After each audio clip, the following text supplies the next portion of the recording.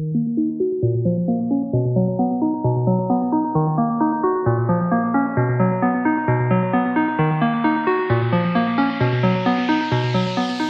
and welcome to Hot Girls with me, Lex on the decks. Today, I'm going to be exploring the life, approach and work of a woman with more soul than a saxophone. Someone who's had a huge impact on music and culture, not just from her own releases, but also from her approach to creativity, to artistic freedom, and therefore to the influence she's had on some of the most notable people in music. She's a woman who's transcended genres, from hip-hop to blues and funk. The mother of neo-soul, a genre she says she's fine making, but she doesn't like its name. She's a woman of the earth and a woman for many ears and years. This week, I'm bringing you a lesson in soul as taught by Erykah Badu. As ever, our intention with these episodes is to shine a bright spotlight on the powerful and remarkable women in music, as well as helping pull out the things in their life and journey which have allowed them to go that bit further than other people. So, sponge, learn, tell me which bits were interesting for you, and talk about it with your friends. Hopefully we can get more women to the dizzying heights of soul status that Miss Badu has reached. Ladies, listen up. You're listening to Hot Girls with Lex on the decks. we in the mix. It's fire. Keep it going. We on fire. From London for the world. Let's go in. On the 26th of February, 1971, Erykah Abby Wright was born in Dallas, Texas. Okay, lesson number one. I love to call things out straight up. Erykah Badu was born Erykah Abby Wright. She evolved and created the vision that you see on stage. She was raised in a single-parent household with a brother and a sister. Her uncle, Curtis King, was the founder of a creative academy called the Black Academy of Arts and Letters. And so while she says she didn't really get into music professionally until the 90s, she was in artistic and performance-related environments from the age of about 4. The development of her new name also came quite early on in her life. So the original spelling of Erykah, which is E-R-I-C-A, she changed for herself to be E-R-Y-K-A-H. She did it because she understood that her original name was a slave name. The term Ka, K-A-H, also is said to signify the inner self. And I think this change and inclusion of that K-A-H, that Ka, signifies a certain deep and sophisticated way of looking at identity that Erykah had from her teens, that very early part of her life. So when I talk about soul in connection with Erykah Badu, it really is in that dual way where it's both the feeling and sound of her music, as well as a deep connection to her inner voice and to the energy in the world. My name is Erykah Badu, also known as Badula Oblongata, also known as Cerebellum, also known as She-Eel, also known as Manuela Maria Mexico, also known as Fat Belly Bella. Yeah. She's added a lot of identities since then. Erykah went to a performing arts school and did go on to university, but she dropped out in 1993 after deciding she wanted to direct all of her attention to music.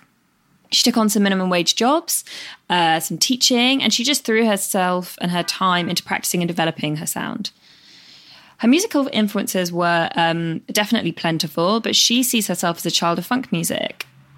And she was also very influenced, she said, in her first album by Brandy, so very much R&B. The music which first got her on the radar of record label executives was a 19-track mixtape. Okay, 19 tracks, people. So any artists out there feeling proud of themselves for completing their 5-track EP, that ain't nothing. This 19-track tape was heard by some movers and shakers in the industry. And that kind of then helped her link up with a few more artists, so notably D'Angelo. And eventually, she was signed to Universal Records. Under them, she released her debut album, Baduizm. Baduizm is maybe a better way of saying it. I say it like she's a badass, which she is. Recording sessions for that album happened across the States over a 10-month period. Erykah was never just a singer. She was always a singer, songwriter, lyricist, rapper, poet, musician, producer. She was really just a musical person. And what I mean by that is she wasn't some artist just kind of rock up to the studio and everything is sort of done. They just have to bring that flavor and their voice to it. She very much, Erykah very much commandeered the whole process and drove it, working with the creatives that she worked well with, that understood her sound, that she could kind of vibe with energetically. At this point, a lot of people were comparing the richness of Badu's voice as being similar to that of Billie Holiday. It had a really huge commercial success for a debut album. It went to number 2 on the US chart and it went triple platinum in sales. It also won a Grammy, interestingly enough, for Best R&B Album. So I think it's funny how you've got comparisons with Billie Holiday, people calling her sound hip-hop, winning an award as an R&B album. And then this is also now often seen as one of the establishing albums of neo-soul. So if you're wondering how to describe your music, maybe don't worry too much. If we think back to that point about Erykah's music really coming from her inner spirit and her soul, I think that's kind of where you get this more genreless sound, which is categorized differently by different people depending on their own ear and reference points. I think one word which maybe does summarize this as a debut album is sophisticated. I'd obviously suggest listening to the whole album because I think she has one of those timeless sounds that lends itself well to really sinking in with her music. But, you know, if you're really short on time and you're just like, oh, just tell me one track, maybe check out On and On, because it's quite a nice introduction to Erykah and that stage of her artistry. She was married to Andre 3000 of Outkast during this time. He's considered by many to be one of the great rappers and lyricists of all time. You know, they say great attracts great. The Outkast song Miss Jackson is actually written to Erykah's mother. And I'll talk a bit about her relationships towards the end of this episode because I think they demonstrate some really nice and important attributes in Erykah Badu's character. One of the biggest hits of her follow-up album, Live, was the song Tyrone, which is pure sass and smoothness. A song that tells you Erykah Badu isn't putting up with any shit from the men in her life. The success of that song is considered one of the milestones in her career. Its quotable nature and the joy it gives people to sing along to, I think, are a lot of what contributed to that. The following year, she also received a Grammy for Best Rap Performance for a verse she did on a song by the band she worked closely with, The Roots, and the rapper Eve. I'm talking quite a bit in this episode, but you will hear direct from the horse's mouth at various points, so stick with me. Erykah took a short break from releasing to have some quality time with her and Andre's son, Seven. Returning in 2000 with the album Mama's Gun, She a Mama Now. This album did well commercially, but not as well as her first, and she definitely did have a fan base, though, that travelled with her. She toured that album. The album included her highest charting single, Bag Lady, and through the production process, she also met her second husband, who was the rapper Common. So she'd broken up with Andre at this time. In 2003, she then followed up with her third studio album, for which she took a much more experimental approach.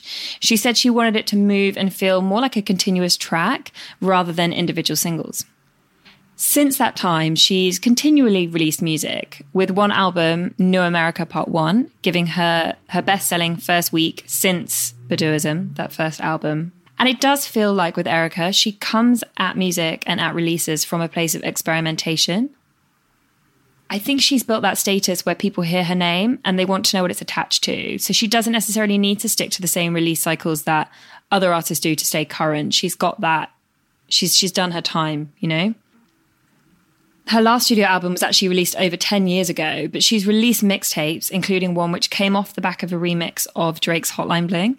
And she's featured on tracks by younger artists like Janelle Monáe, Tiana Taylor, and Tyler, the Creator. And I think that helps introduce her to new audiences.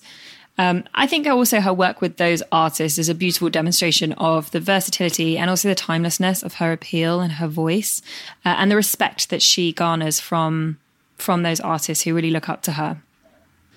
So she's done many things in the entertainment industry outside of making music herself. She actually founded a festival with friends and fellow legendary artists, Jill Scott and Queen Latifah. Wouldn't you just love to have been involved in that process? Like, I would have really, really liked to be sat around the table with Erykah Badu, Jill Scott and Queen Latifah. I probably wouldn't have said very much. Just wanted to listen. She's also been the host of the Soul Train Awards for 3 years, from 2015 to 2017.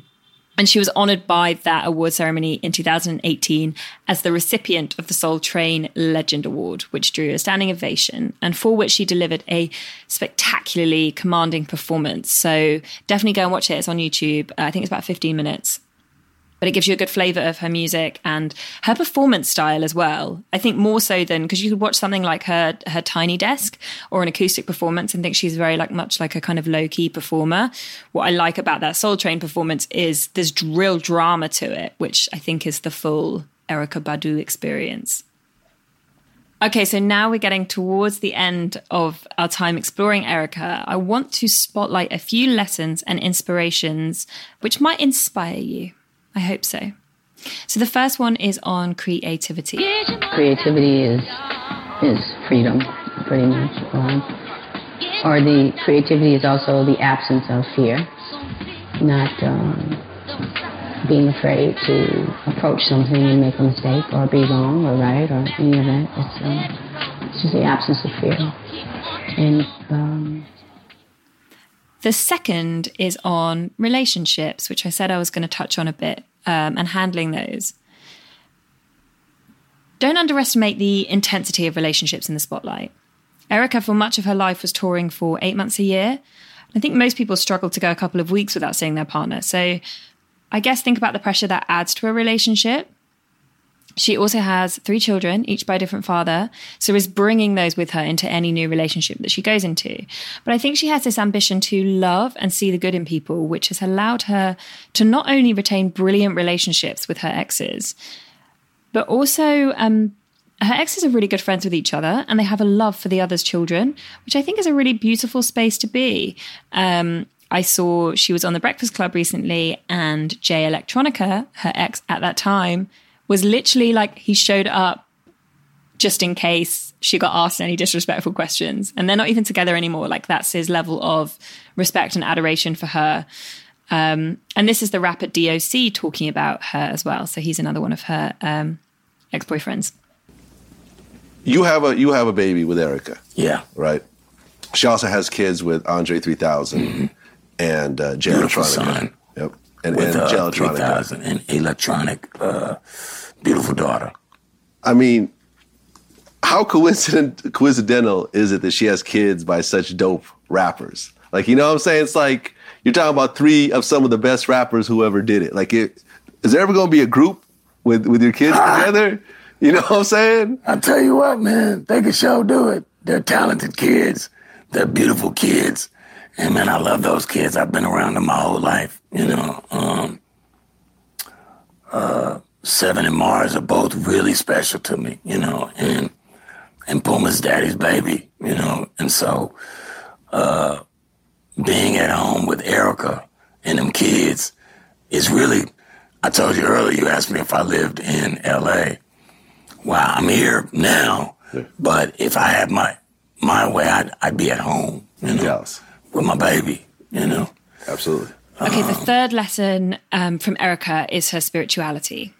She says she doesn't follow a specific religion, but that she respects and believes in a higher power. I think because I skew that way as well, I find it a very peaceful way to have a faith and a belief. She often opens conversations by saying peace and light.